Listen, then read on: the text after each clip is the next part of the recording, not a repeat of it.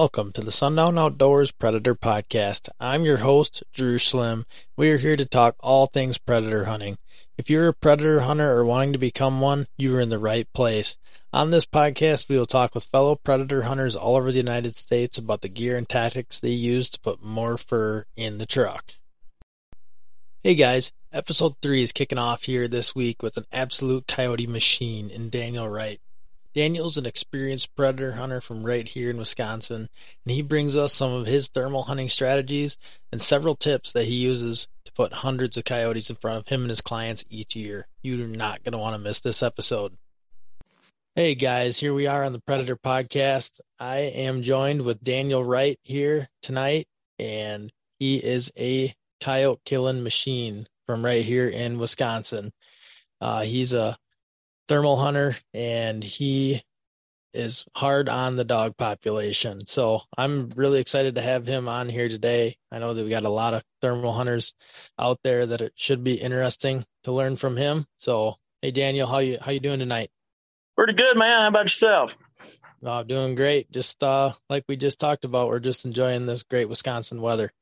Oh yeah, you know it's that time of year. It can either have 3 foot of snow or pouring down rain like it is right now. I guess later on tonight we'll see the 3 foot of snow. Absolutely. All right, guys. So if you guys aren't familiar with Daniel, like I said, he's a Wisconsin boy like myself, and he is a guide, and he does a lot of coyote hunting all over the place. And what actually kind of drew me to Daniel was when I saw his pictures from his Montana trip. I think that was this fall. Yep. Yeah. I usually make a couple trips out, but that was probably the best, few nights we'd had out there. How many dogs did you kill in that stretch? So we figure we killed in 5 nights. We killed 112.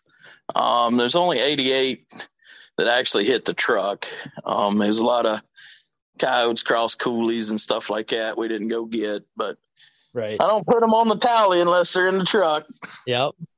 Well, let's just say it was 88 that you had in the truck. I mean, that is insane. That's a pile of fur in the truck in 5 days. Yes, sir. Yeah, that sure is fun when you can, put that many in the truck. That's for sure. Right. All right, Daniel. So what got you into thermal hunting? How long you been doing it? Kind of give us a little background on you, just so we can kind of get to know you. Well, yeah, I grew up in Virginia. I'm from the mountains of Virginia, and I had some buddies down there that, a little older than me. They were, into the predator hunting. I've hunted all my life, pretty much everything that walks, crawls, or slivers. I've hunted it, but a couple of them were, really into the predator deal, and we started hunting a little bit together and kind of got into it then, back in high school and stuff. And then as the years went on, I moved up here to Wisconsin, and I've always predator hunted. We didn't have a whole lot of coyotes down home, and when I moved up here, the coyote population was a little better up here, so done a lot of day hunting, and like everybody else, started out hunting moonlit nights and whatever. The light deal here, kind of put a hindrance on that. We're down home, we could hunt with lights, and I don't know, it's probably been 10, 11 years ago now that, I hunted with my first thermal, and once you start playing with that, it's kind of, the point of no return. So, right. You, especially being a night hunter. I love day hunting, but on the east of the Mississippi River, even 100 miles west of the Mississippi River to the East Coast, the day hunting's really spotty. You got to have, the right locations, and you're definitely not going to pull any big numbers. So night hunting's kind of where you need to be if you're going to, put a dent in the population or really do any good at predator control. And so, once I saw the thermal for the first time, it didn't take me long. I started doing a little shopping around. The only problem was back in those days, a 320 core was $10,000. Right. And then, then they started slowly to get a little more popular, but predator hunting really as a whole hadn't taken off. It wasn't a whole lot of fellers doing it. So, yep. It wasn't like it is now. That's for sure. Do you remember the first thermal that you ever had? Yep. I had a Gen 1 ATN clip-on is what my first one was. And it actually worked pretty good. I mean, I used it for quite a while and pretty much used it to scan with, and then I would shoot with a light. And putting it on a gun, I've always ran a gun on a tripod, and I've done that forever. And the thing is it's not very efficient to scan with a gun on a tripod. Yep. And you miss a lot, and a lot of coyotes come in downwind of you or sneak around on you and pop up right there in your face. And by the time you see them, they're gone. So, yep. So I took it off the gun and started scanning with it and shooting with the light. And I'd done that for quite some time. And then ended up buying another thermal. And I think the second one was a Armasight Zeus Pro. And then I bought an Apollo, and since then I've had pretty much everything on the market, up until now. And I've had pretty much all of the higher end, thermals on the market. Haven't fooled with the new 1280 I-Ray yet, but pretty much everything else I've played with or ran, so I've had plenty. As your setups have evolved, what have you settled on now? Now I run a clip-on. I've kind of come full circle back to a clip-on. Yep. And the reason for that is I like to long-range shoot. So, yep. As I progress throughout tournament hunting and everything else, you're always looking for that slight bit of edge, to get on everybody else. And, yep. And so I went to a clip-on, and, it gives you the ability to dial your day scope and, use a true hold instead of, yep. The old Kentucky windage and, yep. and elevation. So that's kind of where I'm at now. And I don't know if I'll ever go back to a dedicated scope. I have a couple and use them from time to time, but I guess what you'd call my personal setup is a Andrus Industries TIG R6Z, and that's what I'm using right now. Cool. Yeah, I've actually not heard from a lot of people that use a clip-on, and I've noticed that they're starting to catch on a little bit more. You start to see them more on the internet and on websites and whatnot. So that's interesting to hear you say that. So sorry, I didn't mean to interrupt. Oh, you're good. Continue. What I was going to say is you see all these trends, and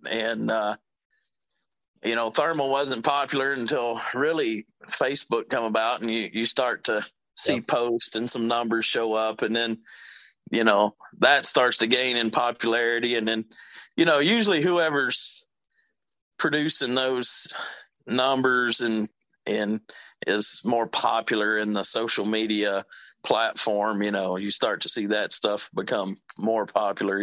It's the whole right. promotional deal. Yep. What's the rest of your setup like, minus the clip-on? What's everything else that you're taking with you on stand? So right now I'm running a Well, the TIG R6Z clip on in front of a Vortex Razor HD 3 to 18, sitting on top of a custom 22 Creedmoor. The one I'm using right now, I got a couple different setups in the 22 Creedmoor, but the one I'm using right now is basically an RPR frame, and then it's been all tricked out from trigger to stock to forearm, barrel, different barrel and everything. I run RRS tripods. I've had the best luck with those. I mean, there's a lot of great tripods out there, and I've run pretty much every top end tripod under the $2,000 mark, Right. Yeah, you can get pretty pricey on those things too. Yeah. I mean, when you get into, trying to shoot long range and everything else, stability's key, and you're just not going to get it on a cheaper tripod. There's a lot of different legs out there, and a lot of guys can get by with, some budget friendly tripods and everything. But if you're going to get, really into it to where you're going to do it a lot, you definitely want to spend some money on a good tripod. Yep. What bullets are you shooting out of your 22 Creed? I'm shooting 70 grain Burger VLDs. The only issue with those is they're really finicky on seat and depth. So, I got a AR-10 and 22 Creedmoor, and it shoots them out of it fine, but it's like I said, real finicky. It takes a little playing with to get them, but I've been running those bullets in 22 Creedmoor setup for about 2 years now, and I've probably killed close to 800 to 1,000 coyotes with it, and just a few. yeah. And as far as performance, I have very, very few coyotes that even move, much less run off. Right. Well, what's your barrel life like on the 22 Creed? Is that something that you run into issue with? Well, I just ordered one, to be honest with you. So we've been seeing about 2,000 2,200 rounds out of them, but we're pushing them kind of hard. I'm shooting that 70 grain VLD at 3580. Yep, that's cooking. Yep, that's out of a 35-inch Brooks barrel. So I started when we were out in Montana. I started getting a carbon ring and cleaned it. Come home and shot about 60 rounds, and then started getting a carbon ring again. I haven't threw the scope down it, but it's going. It's got probably 1,900 rounds down it or something, I gotcha. Interesting. What's your 0 to 300? Is it pretty flat, pretty zero? Yeah. I run a 200 yard zero, and anything out to about 350 yards, you pretty well just put it on them. Gotcha. What is the farthest coyote you've ever shot at night?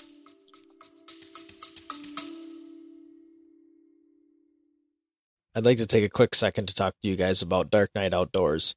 As you guys know, Dark Knight Outdoors is partnering with me this year for the podcast, and I couldn't be luckier to have them join me.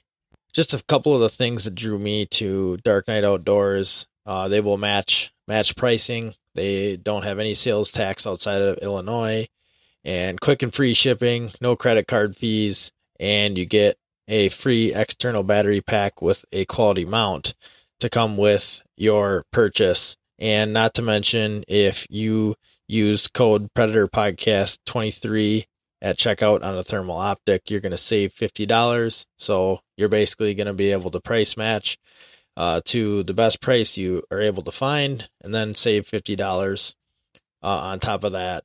Also, if you're in the market for accessories, Jamie has so many different accessories down there, Dark Knight Outdoors. You can also use the code PPACC20 PPACC23. So that's PPACC23 to save 25% off all accessories. So go down to the show description and look at Dark Knight Outdoors website, and you'll not be disappointed. Well, the farthest I've ever recovered one's 700, right at 700 yards. Wow, that is impressive. Yeah, I've shot some farther than that, and rolled them, spun them, and I never did get them. Interesting. Wow, but that's impressive. Yeah, that's got to be a precise rig that you're shooting. I would assume you're standing up. You're on your tripod. All that. Yeah. Gotcha. Yeah, and this time of year when coon season's in, we do a little coon population control, and that's necessary. And that makes, for some good good marksmanship, we shoot those out to 800-900 yards. Wow. But what do you use a scanner then too? Do you have a handheld scanner and then you leave your gun, clip on your gun? Well, what's your scanner in hand?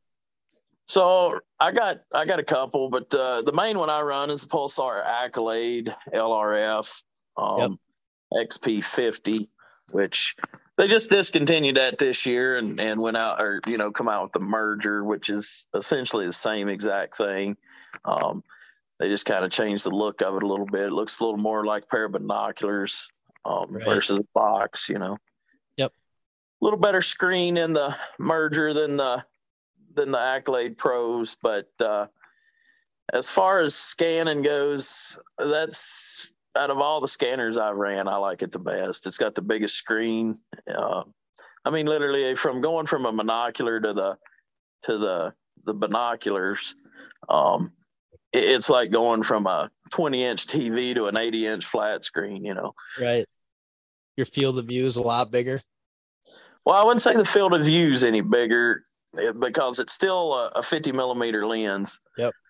But the screen is so much bigger that, if you're scanning fast with a monocular and looking at that small screen, if a coyote's way out there, he's pretty small, so it's pretty easy to skip over him. Yep. And with that bigger screen, it makes them pop a little more. Yeah, for sure. That makes sense. But I run reaps. For years I run Hour Patrol, which an Hour Patrol and a reap are Trigicons. Yep. Now, back in the day, they were Hour Defense. Yep. But cool. I run the Nox from Envision. The Nox is super good image. Pretty much all of the Pulsar scanners I've ran. Yep. Yeah, it's definitely an evolving game, and there's definitely, in my eyes, there's more people getting into thermal hunting and thermal coyote hunting now than there has been. The last 3 years, it's really picked up some traction. Oh yeah. As far as hunting goes, I don't know if it's a good thing or a bad thing, but yeah, I hear you. It's definitely, there's way more people doing it now, and thermals become, way more affordable.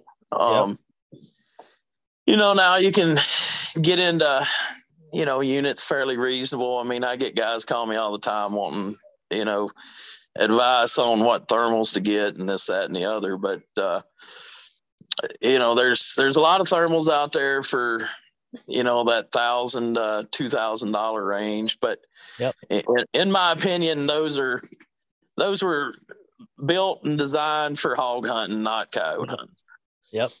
Well, yeah, I've used some of those $1,000 to $2,000 thermals, and the biggest difference that I noticed looking side by side, with the Pulsar or something else that's a little more high end is that, you just can't identify stuff, past, I would say, 200 yards. So, it's a big difference in your range, and you're kind of limiting yourself. But at the end of the day, some people, that's your budget, and that's what you got to go with, and you're going to get them inside 200 yards if you're going to kill them, Yep, for sure.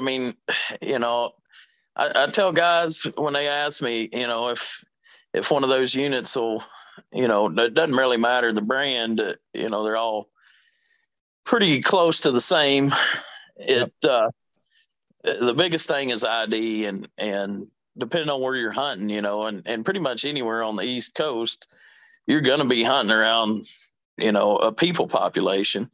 Yep. And, uh,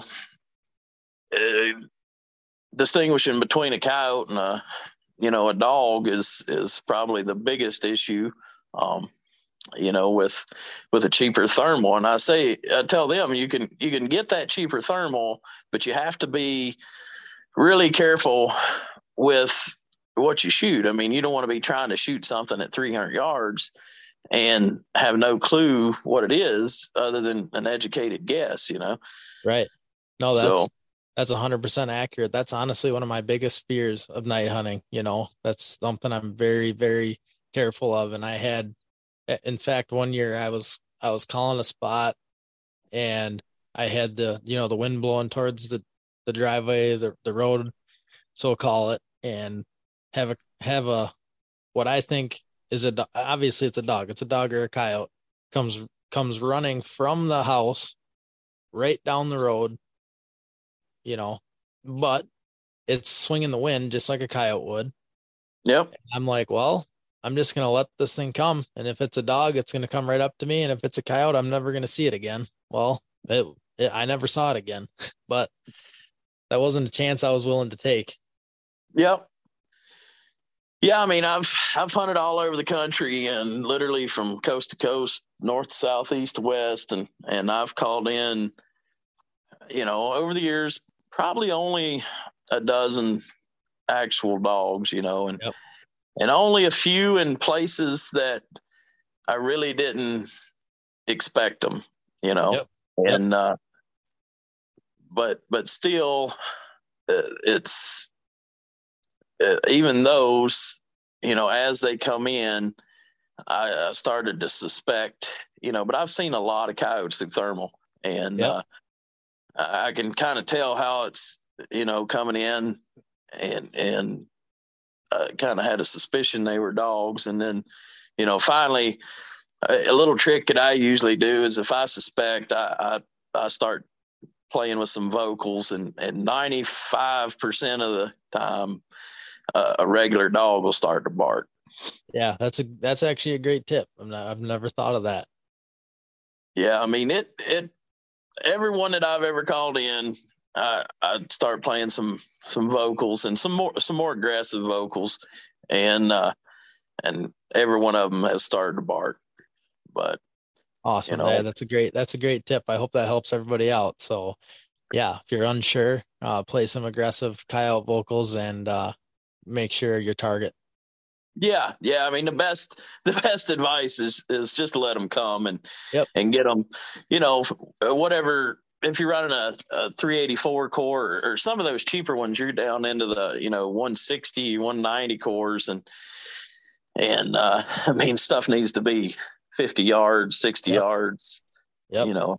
to be for sure. And then, you can't always go off of collars either, because we got a lot of coyotes around here that have collars on them. So Really, I've actually never seen one around the areas I hunt that had a collar. yeah, we got, well, the DNR has a program. They started, I'd be lying if I told you exactly how many years ago, but it's been quite a while ago that every year they trap about 30 coyotes and collar them. And then they do the same with the bobcats and the deer. And, and the study's supposed to be, depredation on deer, so they track them. But and I've killed several, so they're pretty good about, they come get their collar and give you all the information, when they collared it and how far it went, and it would surprise you. Everybody thinks coyotes travel a long ways, and they really don't. Coyotes pretty well stick pretty tight to wherever their home range is. Now, coming up here about end of February, 1st of March, those breeding pairs that are already bred, they'll pack up and move. And generally it's a couple miles from wherever their home range is. They'll pack up and move, and that's where they'll have their pups and stay for usually till the corn's up knee high, about mid-July. Yep. That's interesting. Yeah, I've never seen a collared one around here, and I'm not that overly far from you. So interesting. No, you'd have to go from where you're at. Most of the ones that they have caught has been west of you, probably 20, 30 miles. I don't know how far your hunting range goes, but yeah. So you kind of touched on something here that I wanted to ask you about. If you had to give someone advice, obviously budget is part of it, but if you had to point someone in the right direction, let's just call it a middle of the road thermal. If you had to point someone in the right direction, what's your advice to a guy that's looking to buy a thermal and doesn't know where to start? Well, I would be looking at something at least 336 core or higher. If you're in the 336 core, so you got 336, 384 core, there's not a whole lot of difference that you're going to see between those two. You got 12 UM, 17 UM, and basically that's, sensitivity levels. 12 UM's more sensitive than 17. Both of them will get the job done. If you're in the 336, 384 core, I would be looking at something in a 3X base mag. Yep. And one thing you have to remember is nothing matters past base mag. So I get that question a lot. They're like, oh, well, this is a 3x14 or whatever, and each time you zoom past base mag, you cut your pixels in half. Yep. So your image is going to get worse and worse and worse. So you want, something at least 384, 336 core and 2.5 to 3X base mag to make a good ID and be able to shoot out to, say you got a coyote that runs out there, you shot one at 70 yards and one runs out there at 200 to 250, that 384 core is still going to have enough resolution to where you can still make that shot if you're capable, Yep. And obviously if you have the money, I recommend 640 core to everyone. Yep. You're gonna eventually be there. It's just whether you want to bite the bullet early on or wait and work your way up. That's a good tip. So kind of moving on from the gear, Daniel does a lot of guiding, and tell us how that started and what your guiding operation looks like now. Well, it pretty much got to where I just had there's so many people wanting to come check out thermal and there's so many people want to come and hunt and this, that, and the other. And finally it just got to where I couldn't get to everybody. And really it becomes something to kind of weed out, the tire kickers versus guys that really wanted to learn something or wanted to be serious about predator hunting. Yep. So, anytime you involve a little bit of money, if they really want to do it, it's not going to be a big issue. Yep. And, if they don't, they're just going to blow it off and move on to the next guy for asking questions, Yep. So that's kind of where it started. And, I don't really advertise it, just, kind of word of mouth and I got a ton of guys message me all the time off of Facebook and Instagram and whatnot. And that's pretty well where the guidance stuff comes from is those guys that want to come learn a little something, and at the end of the day, I don't make hardly anything off of it. It's just something to pay for a little fuel and a few bullets, and they get to enjoy a night of hunting. And I get a lot of guys that have no interest in spending, $30,000 for a rig, and they just want to come have fun for a night or two, 1 or 2 nights out of the year, and they get their predator fix in, and they're good to go. Absolutely. So what does that look like? Are you taking people on, I'm just throwing out some scenarios here. You can tell me how you go about it. And maybe it varies, but are you going with someone on their farms, people coming with you? Are you taking people for, a 6-hour trip, an 8-hour trip? I mean, how does that work? So I got 3 types of hunts. I got a half night hunt that's during the weekday. I got a full night hunt that's during a weekend. And then I got educational hunts. So half night hunt, we hunt from dark to 1 o'clock on a weeknight.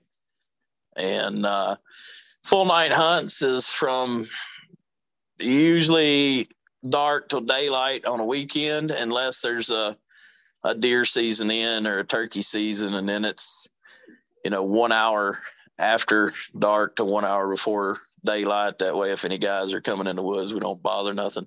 Yep. And then the educational hunts are basically, I start them out on the phone and get them push started into going out, picking up 20 properties that are more than 3 miles apart. And then we start laying out, stands from Onyx Map and kind of walk them through the whole process. And then finally, once they get their properties and we get, a night set up, then I usually go to them and then, spend the night showing them how to set up, where to set the call at, and kind of what sounds to play, and go through the whole scenario. So it's a little slower pace, but they definitely get to learn more. If you just come for a guided hunt, we pound out stands, and we're all about, killing coyotes. Absolutely. So when you say pound out stands, how long is your average stand when you're pounding them out? Tournament hunting, 8 to 10 minutes.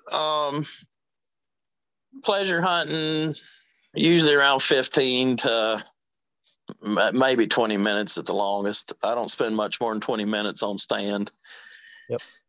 If I got a coyote that's working in slow or something, and I can see it, or if I have a group answer me, sometimes I'll pick up and move. Usually if they answer me, I know whether they're going to come or they're not. If one howls at me and it's aggressive, I know whether it's going to, either commit or it's not. Yep. If generally in this area, if they're more than, 600 to 800 yards away, they ain't going to come. Yep. You'll have some exceptions to that. And most guys like to, spend 45 minutes to an hour on stand. And I'll be the first one to tell you that spending 20 minutes on stand, you're going to miss some coyotes. There's going to be some coyotes come in after you leave. But if you stay there for 45 minutes to an hour and you play every sound or play the same sound over and over, however you're doing it, you're burning more ears than you're going to call in. Yep. That makes total sense to me. So, I'm usually in and out and gone. And if you think about it, whether you killed 20 coyotes or 100 coyotes a year or 500, however many you kill, if you would sit down and write down, or,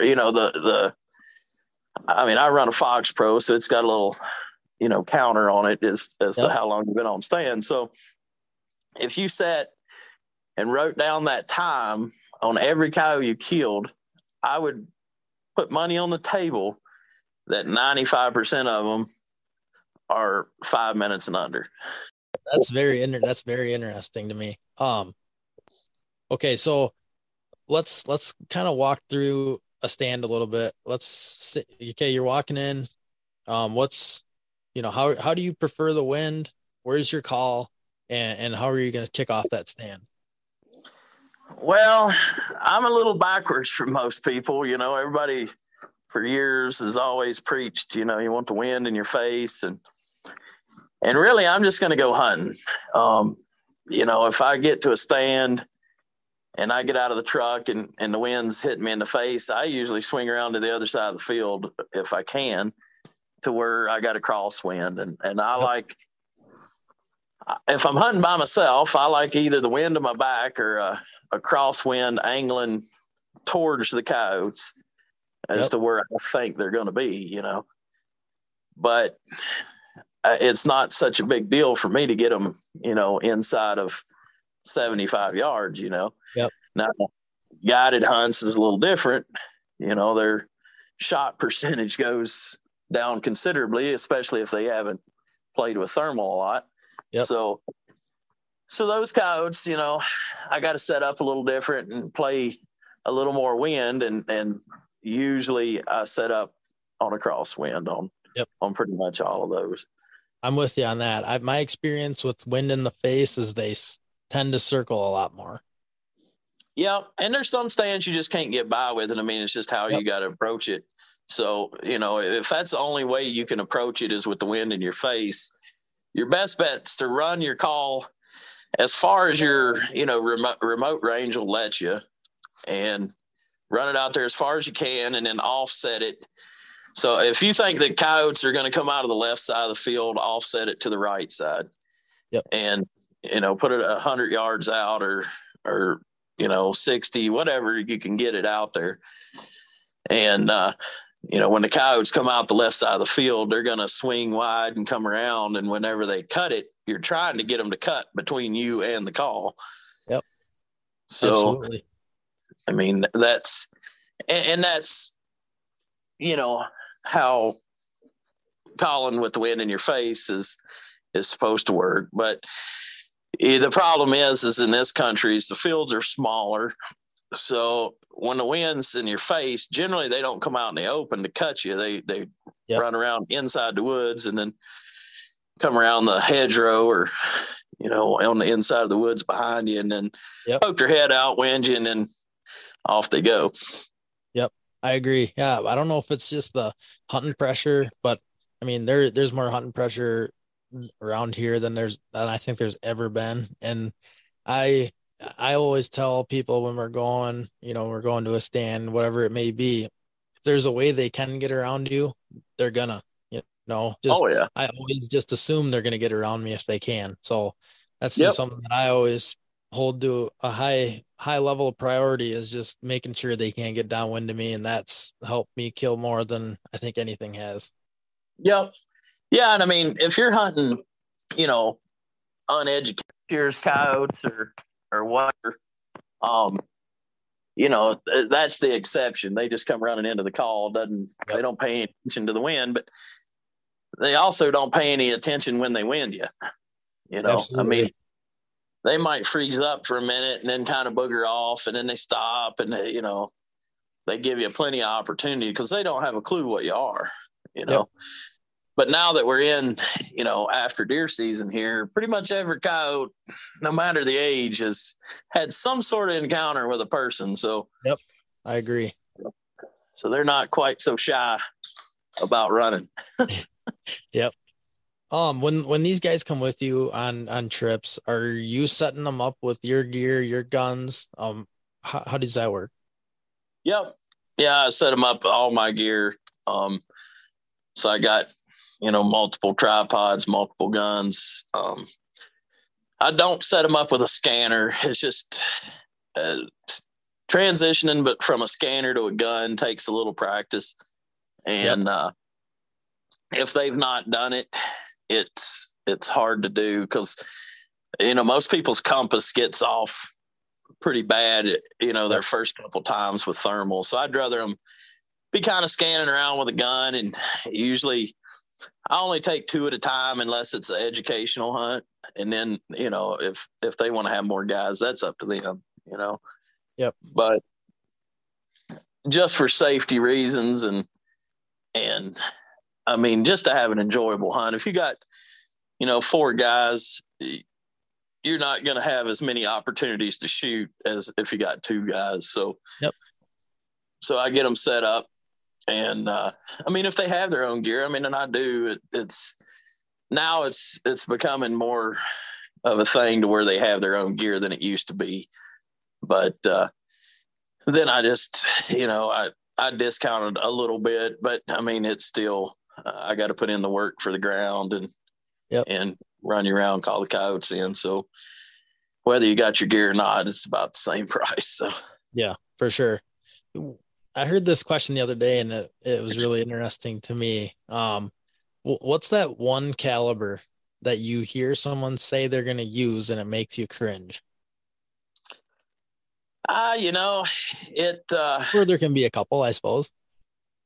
Really, it doesn't really matter to me as far as caliber goes, as much as it is how much they shoot. Yep. The 223 is probably the most popular varmint predator caliber out there, and I don't really know why, because it's not the greatest caliber out there for coyotes. But in the right hands, it's a great gun, and you'll kill everything you shoot at. But when it comes to at 22 250 is probably the other one. When I hear somebody say they run 22 250 and it's the best coyote round out there, it's a great round, but in my opinion, it's just too light of a bullet or projectile. And if you plant one right on the ball of the shoulder, you don't always get him. And you can do that with any caliber, but that's a little heavier bullet, and you don't have that issue. But where it really gets amplified is at night with thermal. Yep. Because during the daytime, you're looking through a day scope, you see every hair on that animal's body. Yep. And you pick out a specific spot behind the shoulder and you shoot him with whatever, and he's done. Where at night, most guys tend to just point and shoot at the white spot or the black spot. Yep. Yep. You're right. So either, most of the time they're aiming in the middle, and they forget to actually pick out a spot. Yep. So it's easy to do. Yeah. I definitely understand how people do that. I'm sure I've done it too. Yeah. Where if you're shooting a bigger gun, when guys ask me, I recommend a 243 to most guys. Yep. And a 243, you don't really have to worry about load development because you can buy shells anywhere. They're super popular. The 6 Creed, that's actually gained a lot of traction, and right now it has. You can almost buy 6 Creed ammo easier than you can 243 ammo. Yeah, no, you're 100% right. And the other nice thing about the 243 is you talked about load development. I mean, that's one of the most forgiving calibers, out there for someone who isn't, too up on reloading, but usually you're going to get any, popular powder and bullet, and it's probably going to shoot pretty good out of a 243. Yep. And, you don't have to worry too much about twist rates. You're either going to buy a 1-9 or a 1-10, and then it's going to, shoot pretty broad range. So, if they're looking for one gun to kind of do everything, nowadays the fur prices in the gutter. So, guys aren't worried so much about fur, or fur friendly, I should say. So the 243 is definitely the place to look, or 6 Creed, like I said. And then, there's definitely better calibers out there for predator hunting, but then you get into wildcat rounds, and, unless you're a reloader and really into that kind of thing, it doesn't really pay to, if you go buy a 22 Creedmoor barrel and slap it on your gun, then you have to look for somebody that's going to load for you. Yep. And, there just aren't many people out there that really want to load for other people. So, yeah, absolutely. Yeah, no, that's true. And the 22 Creedmoor is a pretty high pressure and quick round. So it's not like I don't think anybody would just want to start out on that one. No. I mean, you got, 6 or the 22 Creed, 6 Dasher, 22 Dasher, 6 BR. You got, 243 Ackley improved. There's all kinds of wildcat rounds out there that are great, but most of them are barrel burners. And not that, I mean, the average guy would probably never burn a barrel up in his life. Yep. I agree. It's usually an every other year ordeal for me. I usually go through a barrel every other year. So, right. But I mean, you're shooting, you're what, 1,500 to 2,000 rounds a year? Probably not. I would say, somewhere in that 800 to 1,000 rounds. I don't do a whole lot of target shooting. And I mean, I'm like everyone else. I miss a few coyotes here and there, but for the most part, everything I shoot at is, got fur on it. But the occasional milk jug, or I got some steel targets I'll set out just to check zeros and stuff. Yep. And if I clean a gun, or if I'm going on a tournament, it always gets checked before I go, and then when I get there. Yep. Do you still do any daylight hunting, or is it just pretty much all thermal now? Well, I do a lot of daylight hunting when I go out west. I shouldn't say a lot, but I do some daylight hunting when I go west. And then I hunt, a few daylight only tournaments here and there, but most of those are, west of the Mississippi. Yep. As far as, around here, I do very little daylight hunting. I used to do quite a bit. The difference is your call-in rate is going to be probably 1 in every 10 stands or something, and those 9 stands you didn't call something in, there's still coyotes there that heard you. Yep. And you're kind of burning those ears for,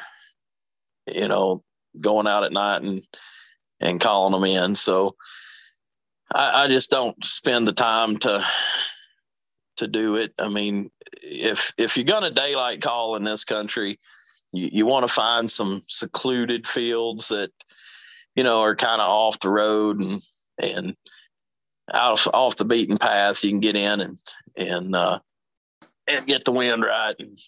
And I recommend locating. You want to locate them and figure out where they're at and kind of get a good idea before you go in. Yep. Helps you set up. Yeah, I agree. What's funny is that around my area, what I've noticed is that, 5-6 years ago, there was a big influx of people getting into it. And then slowly over the last 3 years, everybody just shifted to thermal. And now I'm running into where I'm one of the very few people that even calls in the daylight. I shouldn't say daylight. I mean, last hour, first hour. And I've had more success in the last year, than I ever have at those times, just because I think there's just not anybody else that's doing it. Yeah, for sure. And, it's and another thing is you've done it longer. You're absolutely. You kind of got a little more idea about what's going on and how you need to set up, and you've probably hunted those spots before. So you kind of know where the coyotes are going to be, or where they normally stay. So, I mean, all of that helps. And, Absolutely. And, I think the biggest problem with people getting into coyote hunting right now is they want to take the shortcut and not really learn about the coyote itself or Yep. bobcat or fox or whatever they're hunting. You kind of got to know what stage they're in and what they got going on before you can go out and call them in. I mean, not every coyote's going to come running into the rabbit every time, or you can't howl and here it comes running.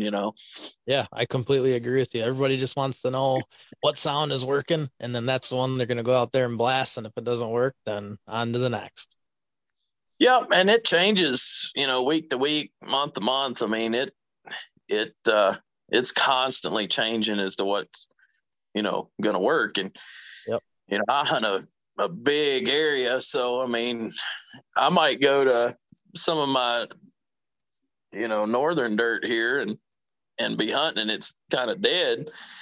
So I'll pack up and go south, and the coyotes are on fire using the same sound. So Yep. you just never know. And at different time during the night, question I get asked all the time is what time of day or night is the best? And really there is no right answer to that. You just got to go hunting. And tonight from 9 o'clock to 1 o'clock, they might be on fire. Tomorrow night, they might not do nothing till after 1 o'clock. Yep. Yeah, that's crazy to me how sometimes you go out calling, you're pounding stands, nothing, and then all of a sudden, it's just like a light switch, and then you all of a sudden, kill four stands. Yep. And what really, makes a hunter is when it's dead, if you can make something happen, and usually that requires you to get in closer, think outside the box a little bit, change up some sounds. There's a lot of different ways you can make something happen. But I mean, I have very, very few nights. I think last year I had 2 nights that I went out and hunted that I didn't kill anything.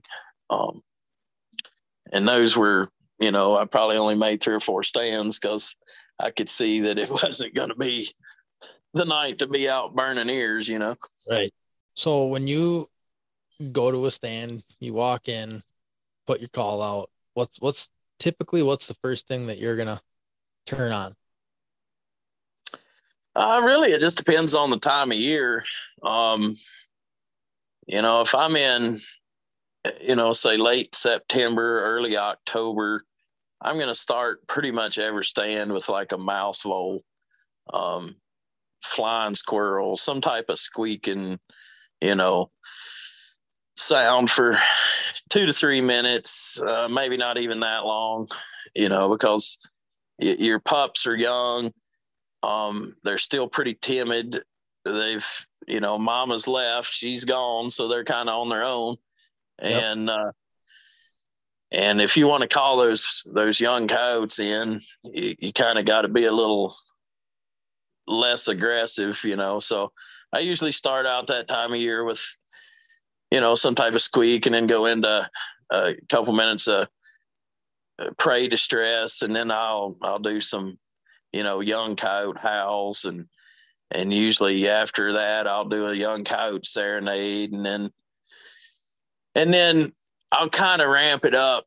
If nothing shows up after that, then I'll go into some more aggressive sounds, and then into some fight sounds and pup distress. Because, in my way of thinking is if none of the pups showed up, then I'm in the area where, mama moved to, and now I'm trying to call her the male in, For sure. All right. So, and then as we move to breeding season here, how do your tactics change? So then I usually go more vocal. I'll do less distress, go more vocal. So come about mid-November around here, our coyotes all pair up. I mean, they're all paired up by middle of November, 1st of December. Yep. And so then you can start out with a vocal, and generally I'll start out with a male howl and answer with a female howl, and then I'll wait, and if nothing shows up right away, then I'll go into some prey distress, and basically just making it sound like you're a male and a female that have kind of moved into the country, and now you're looking for some food. Right. Yep. That's almost So exactly then, how I kind of go about it too. But I oftentimes go into the pup distress first, just because my experience around here, maybe I'm dealing with just some more pressure. I don't know what it is. Maybe it would work too. I've had all of it work, but I just have run into, I lean way more on vocals just because I think there's so many people just out there blasting rabbit that, being different is what's helped me have more success. yep, for sure. I mean, I would say, 2-3 years ago, I ran pretty much all vocals, and all throughout the year, and then it got to where, being on MFK and everybody watching the videos of Tori and everybody shooting coyotes off of strictly vocals, and everybody kind of switched to vocals, and Yeah, then for sure. you could get into the prey distress a little more, but then you get into this time of year, the coyotes are just really aggressive, so your vocals are going to be way more, they're going to utilize those more than they are prey distress. And everybody thinks because it's getting cold that food's going to be the main object, and it is. But if they're out hunting, a lot of times they don't pay attention to you if they've heard their same scenario 10 times and they hear the rabbit playing. They're just going to go on about their business, where if they're aggressive and hear a howl, here they come. But that it works the same way with that too. I mean, you got to constantly change it up. I mean, I think a lot of guys overhunt their ground is the biggest issue. Absolutely. I completely agree with you.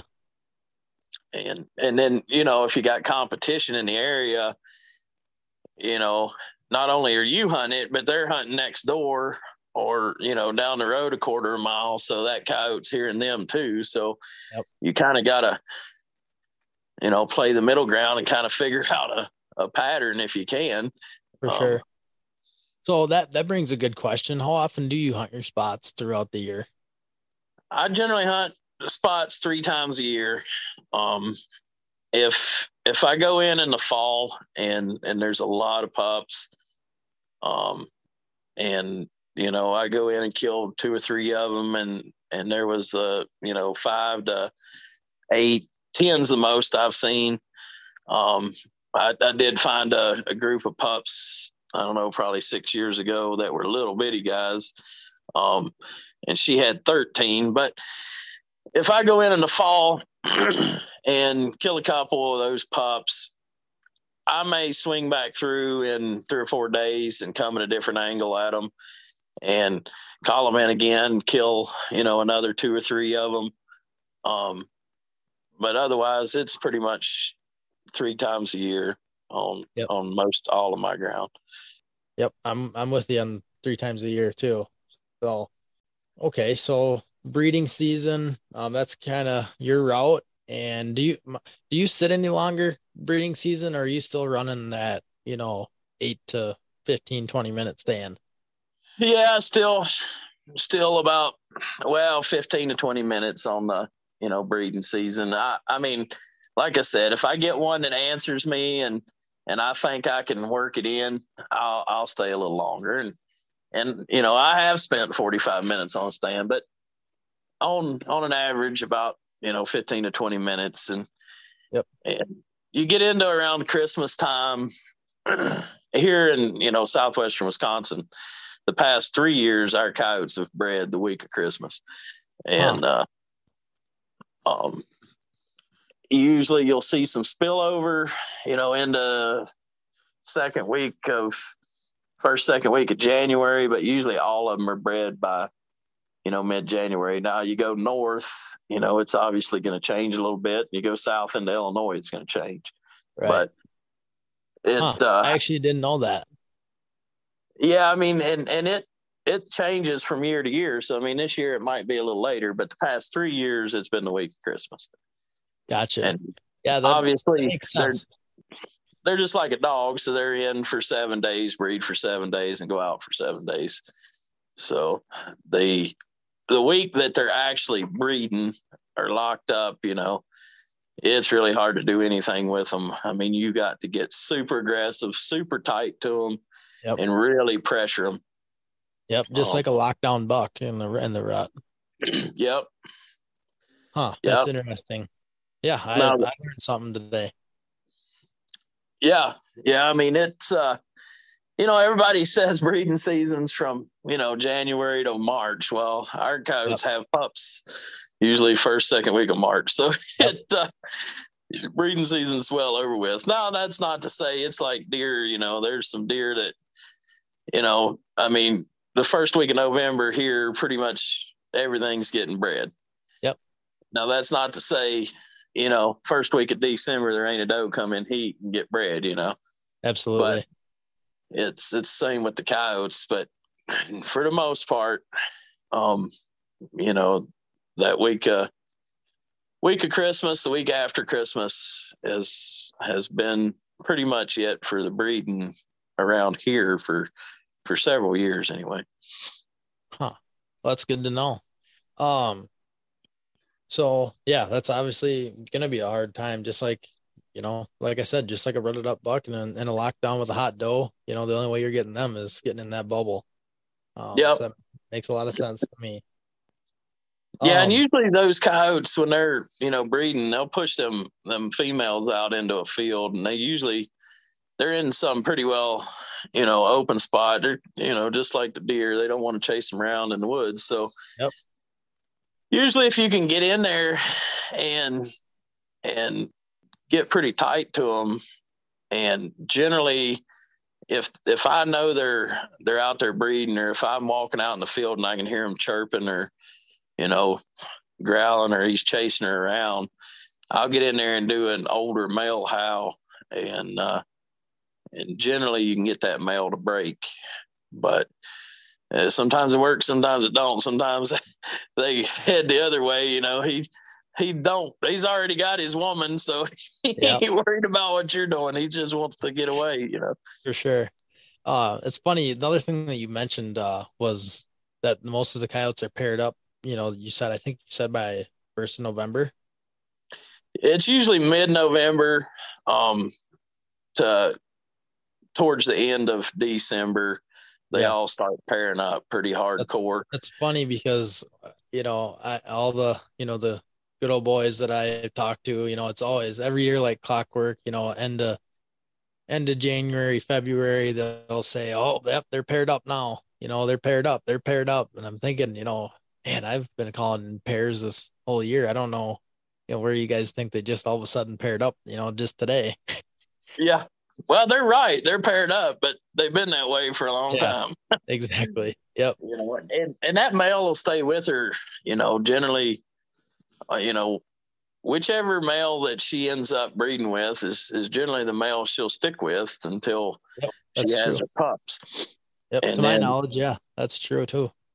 Yep. Yeah, and then once, around here, once they have their pups, once the corn gets up, like I said, about knee high, to chest high, they move them pups out into them cornfields. By then they're, big enough, they're starting to catch grasshoppers and bugs and whatnot. And they spend most of the summer out in the cornfields. Yep, for sure. They don't do much around the den. The denning season, I hear a lot of guys talk about, oh, they found a den, this, that, and the other. Well, usually, unless it's March, April, or June, and first part of June, that den don't mean a whole lot, really. They'll come back through by it, but for the most part, they're out and about. Yep. So you mentioned that you kind of hunted all over the place. Do you have a favorite place to hunt? Obviously maybe it's Montana. Where are some other places you've gone, some places that you really like to go? Can you kind of touch on that? Man, it's that's a hard one. Um, I've hunted literally all over. There's very few states that I haven't hunted. Um, Montana is good, good, very good state. The population's really, really high there. It it's all about what kind of ground you can get on. Yep. Texas is probably the funnest state to hunt. It's almost impossible to get on ground down there. You either, you got to go on a guided hunt or you got to know somebody or have an inn on a ranch, Yep. because most of it's either leased or there's no public land down there, hardly Yep. any whatsoever. Um, so, but Texas is is kind of funny because you'll hunt one part of Texas and it'll be all fox. Um, you'll go to another part of Texas, it'll be all coyotes, and then you'll go to a part that's all cat, you know, Yep. and I shouldn't say all cat, but A lot you of know, cat. and then you'll get to some places where it's kind of mixed up, where they got a little bit of everything. But it's definitely a target rich environment. I mean, you got hogs, bobcat, gray fox, swift fox, and then you got bobcats. I might have already said that, but it's it's definitely a target rich environment, and anybody that's into predator hunting, um, you should definitely make a trip to Texas, even if it's with a guide. Right. Um, the it if they pick the right guide, it'll definitely be worth their money. Right. Then Any other favorites that come to mind? I like Kansas, Nebraska. Nevada's really fun. Even I've hunted Oregon, California, um, Utah, Idaho. I mean, they're all nice. I mean, the biggest thing about traveling to hunt is don't make it all about the killing. Go see some places you hadn't ever seen, and if you kill a few coyotes or fox or bobcat, that's just a bonus. But um, if you're going just to stack up numbers, that can be done in pretty much any state. You just have to do your homework, and Yep. it's getting harder and harder because there's more and more people doing it. So virgin dirt is really hard to find. Yeah, absolutely. And even it used to be the old ranch hand, out there, he'd shoot at a coyote if he seen it, but they didn't really go after him. Now even them they're starting to buy thermal and do a little calling here and there, and they don't put enough time into it to be great at it, but they still kill quite a few, and it just makes it a little harder if you're trying to stack up a truck bed full. But Absolutely. I would say, top three for me would be um, Texas, Kansas, and Montana would be the top Awesome. three for me. Absolutely. That's awesome. Yeah, I would encourage everyone to go at some point if you love the coyote hunt. Just, pick a place and just go and make the best of it. It's you might stumble into a gold mine, you might struggle, but like you said, don't make it all about the kill and enjoy some time away. And I think Yep. it's a fun trip for anybody that I think that loves the coyote hunt. I would encourage everybody to get out and try it.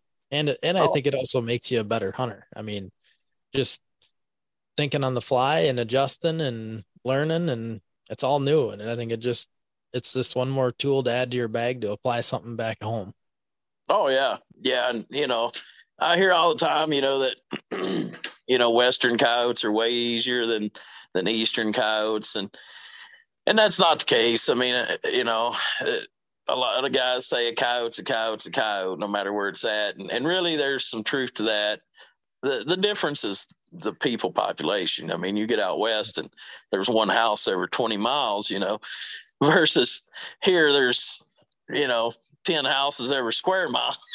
Yeah, absolutely. It's a big difference. It just changes the way the coyotes react. I mean, out west, those coyotes are a little more nomadic. I mean, they may only travel a mile square or 5 miles square, depending on food, but they just kind of lay down wherever. I mean, they don't really have a ridge or a patch of woods that they live in. They just kind of go wherever they want to go, and wherever they're at the end of the night, that's where they lay down. I mean, now granted, I mean, they might go back to a certain coulee or whatever, but it's definitely a different challenge. I mean, you got to be able to, daytime hunting, you got to hide the truck and get in without them seeing you, because there is no cover, Yep. So here, at least, if you can sneak around and, pop over the hill and sit down, you got an advantage, because you got trees to walk through to kind of, hide your entrance. But, yeah, out there, you don't. You got to be a little more strategic.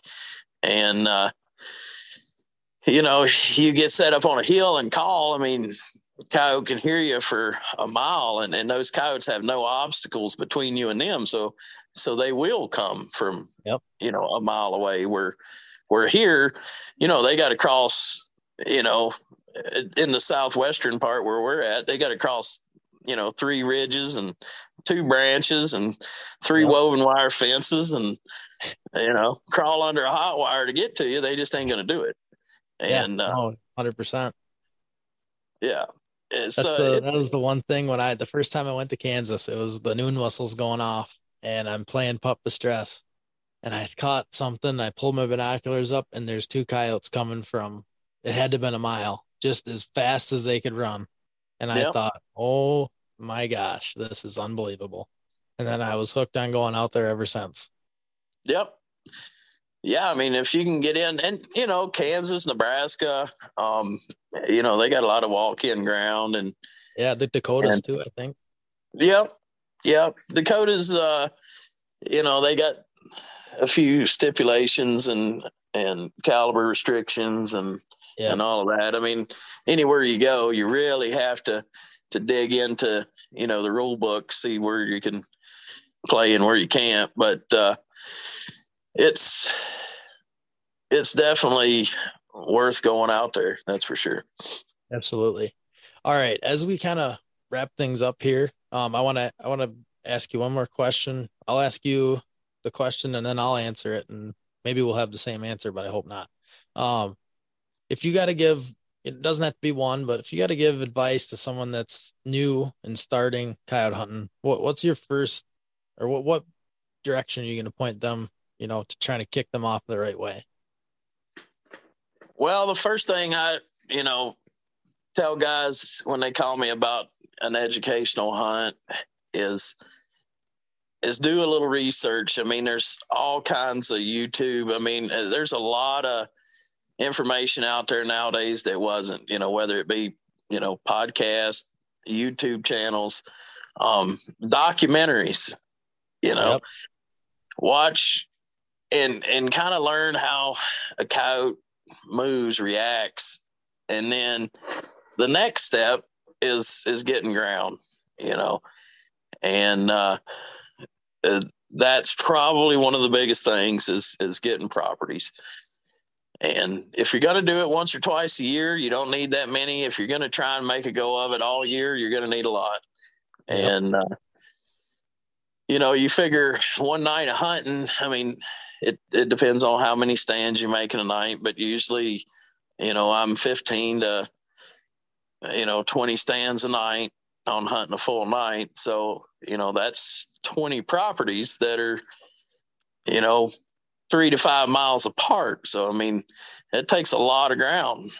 Yeah, absolutely. It does. Yeah. And I think the biggest thing that I have in my findings, the biggest things that have changed my success is just the setup, the overall setup and the wind and things like that. But once you get the hang of that, the biggest thing for me has been just hitting them, just being confident and knowing when to shoot and hitting them. I think one of the biggest downfalls is most people don't shoot their gun. They don't, they're not sighted in. They know where their gun shoots at 100 yards, but if you really want to put a lot of coyotes down, I think being able to kill them is just, plain and simple. You got to be able to hit them if you want to kill them. Yep. And most of that comes with time. I mean, usually when guys start out, you'd think a 250-inch buck just come running down through the field, Yep. And I get excited too. I mean, if I didn't, I wouldn't do it. But most guys, their first few times out, can't really control that. They're not going to hit. You just can't let it get you down, Yep. And absolutely. It's one of them deals where, call sequences, the wind and all of that, you kind of trial by error, you're going to learn all that stuff as you go. And the more mistakes you make, the more you're going to learn. So there's really no way to perfect that without getting out there and doing it and making mistakes and picking yourself back up from them. I mean, that's absolutely. how we all learn. Like I said earlier, everybody wants to fast track everything, but there's no better way to learn than just to get out and hunt. Yep. I agree. Yep.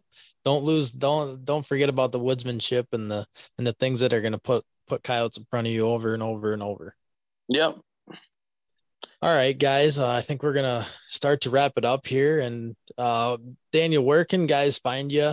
Where can they reach out to you if they want to go on a guided hunt? I know a lot of people are going to be listening to this in the Wisconsin area. So maybe some guys want to hook up with you and learn a thing or two and learn some of your methods of madness. Yeah, the best thing is just either, look me up on Facebook, Daniel Wright. Otherwise, give me a call, 608-574-0976. I don't really have a website, so to speak. I had one for a while, and then it got to where it was just kind of a hassle to keep up with and keep paid. So yeah, best thing is just give me a call or look me up on Facebook, send me a message, and we'll get rolling. I usually stay booked out, 6, 8, 10 months, but we'll get you on the books. Absolutely. Yeah. I would encourage anybody, if that's something that you want to learn from the best. I don't think there's many people around here that are going to be a better one to learn from than Daniel. So I hope everybody can take something away from this and add something to your arsenal to put more fur in the truck. But I'll put Daniel's information below and in the notes here if anybody wants to reach out and hook up with him for a hunt. I'm sure he would be great. So I really appreciate him coming on with us tonight, and he shared a lot of great information and taught me a few things too. So hopefully everyone can learn something and apply it to their game. Yeah. And if anybody has any questions on, thermal gear or whatnot, definitely help anybody get rolling on that too. Calls. Absolutely. And I can send some people your way if they want to get it connected with you. I'll connect them with you. So yeah, we got, I'm on staff with a bunch of companies. So if you look me up on Facebook, you'll see all those guys and check them out. Absolutely. All right. Thanks, Daniel. I really appreciate it. And we'll catch up with you again soon. All right. Appreciate it, man. Thanks for listening to episode 3 of the Predator Podcast. I would like to thank Daniel again for coming on. I will leave his information below in the description, as well as the companies that Daniel works with. To kill as many critters as he does in a year, his gear is top notch. So check out those companies below. And thanks for tuning in this week. We'll be back next week with more Predator action. But until then, shoot straight.